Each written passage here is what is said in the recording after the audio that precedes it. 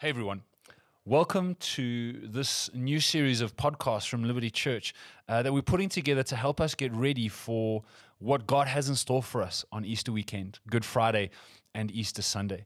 We want to get our hearts and minds ready so that when we come to remember the most significant moment in all of history, that we receive all that God has for us, that Jesus would become so real to each and every single one of us. And so over the next few sessions together, we're going to be journeying through how Jesus journeyed towards the cross. And our prayer is that wherever you're listening to this, whether it's in the car, at home, at the office perhaps, or whoever you're listening to this with, that this would be a catalyst for an incredible moment of encounter this coming weekend. And so today, I'm going to open these sessions up, and I want to read to you from John chapter 12, and I want to ask the very simple question of what is it, what do you need from Jesus this week? What do you need from Jesus as we journey towards the cross? And so, as I mentioned, Gospel of John chapter 12, beginning of verse 1, it says this: 6 days before the Passover, Jesus therefore came to Bethany where Lazarus was, whom Jesus had raised from the dead. So they gave a dinner for him there. Martha served. Lazarus was one of those reclining with him at table. Mary, therefore, took a pound of expensive ointment made from pure nard and anointed the feet of Jesus and wiped his feet with her hair. The house was filled with the fragrance of the perfume. But Judas Iscariot, one of his disciples, he who was about to betray Jesus, said, "Why was this ointment not sold for 300 denarii and given to the poor?" He said this not because he cared about the poor, but because he was a thief. And having charge of the money bag, he used to help himself to what was put into it. Jesus said, "Leave her alone, so that she may keep it for the day of my burial. For the poor you always have with you, but you do not always have me." Now, I want to ask just a very simple question for each and every single one of us is does Jesus have access to your home? Is Jesus present in that most intimate part of your life? And if he does, what is it that you need to experience from him in that place?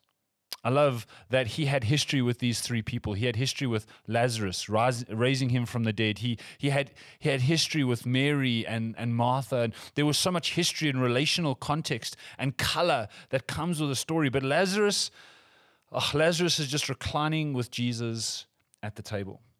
There's a moment when really what we need more than anything else is rest. And I love how even in the Gospel of Mark, Jesus says, "I am Lord of the Sabbath." Jesus is the point and purpose that our rest hinges on. And I think for some of us, as we journey towards Easter weekend, it can be so easy to rush through what should be a holy moment. And perhaps before we even get to Good Friday, before we even get to Easter Sunday, maybe we need to take time out this week and just recline, rest in the presence of Jesus. Take a moment out during the next few days just to pause and rest in his presence. Then we have Martha. Martha, the one who serves in and out of season, the one who is inspired by the presence of Jesus to serve Jesus and the rest of the people in our home. And I wonder if for some of us, there's a stirring in our hearts. I wonder if for some of us, there's a quickening that, hey, we actually need to get to doing something. We need to get involved in some area. We need to get out of our own comfort zones, and we need to pick up some form of service. And I love the fact that the road to the cross goes through serving.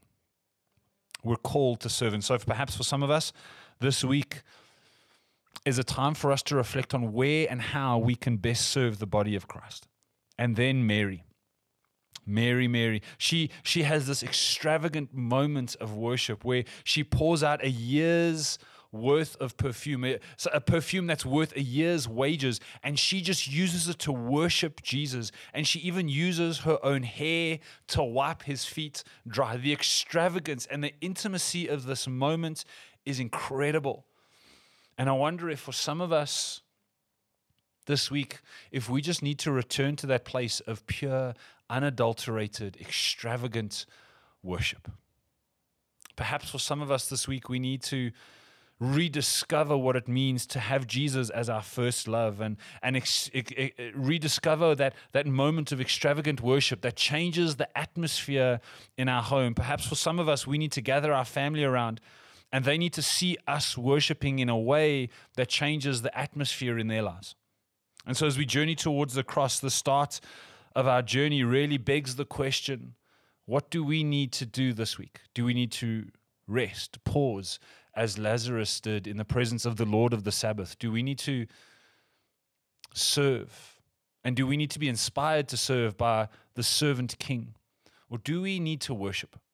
Do we need to worship like we perhaps have forgotten how, without worrying about who's around us or how much it's going to cost? May we discover this week a worship that offends Judases, a worship that breaks bottles, changes atmospheres.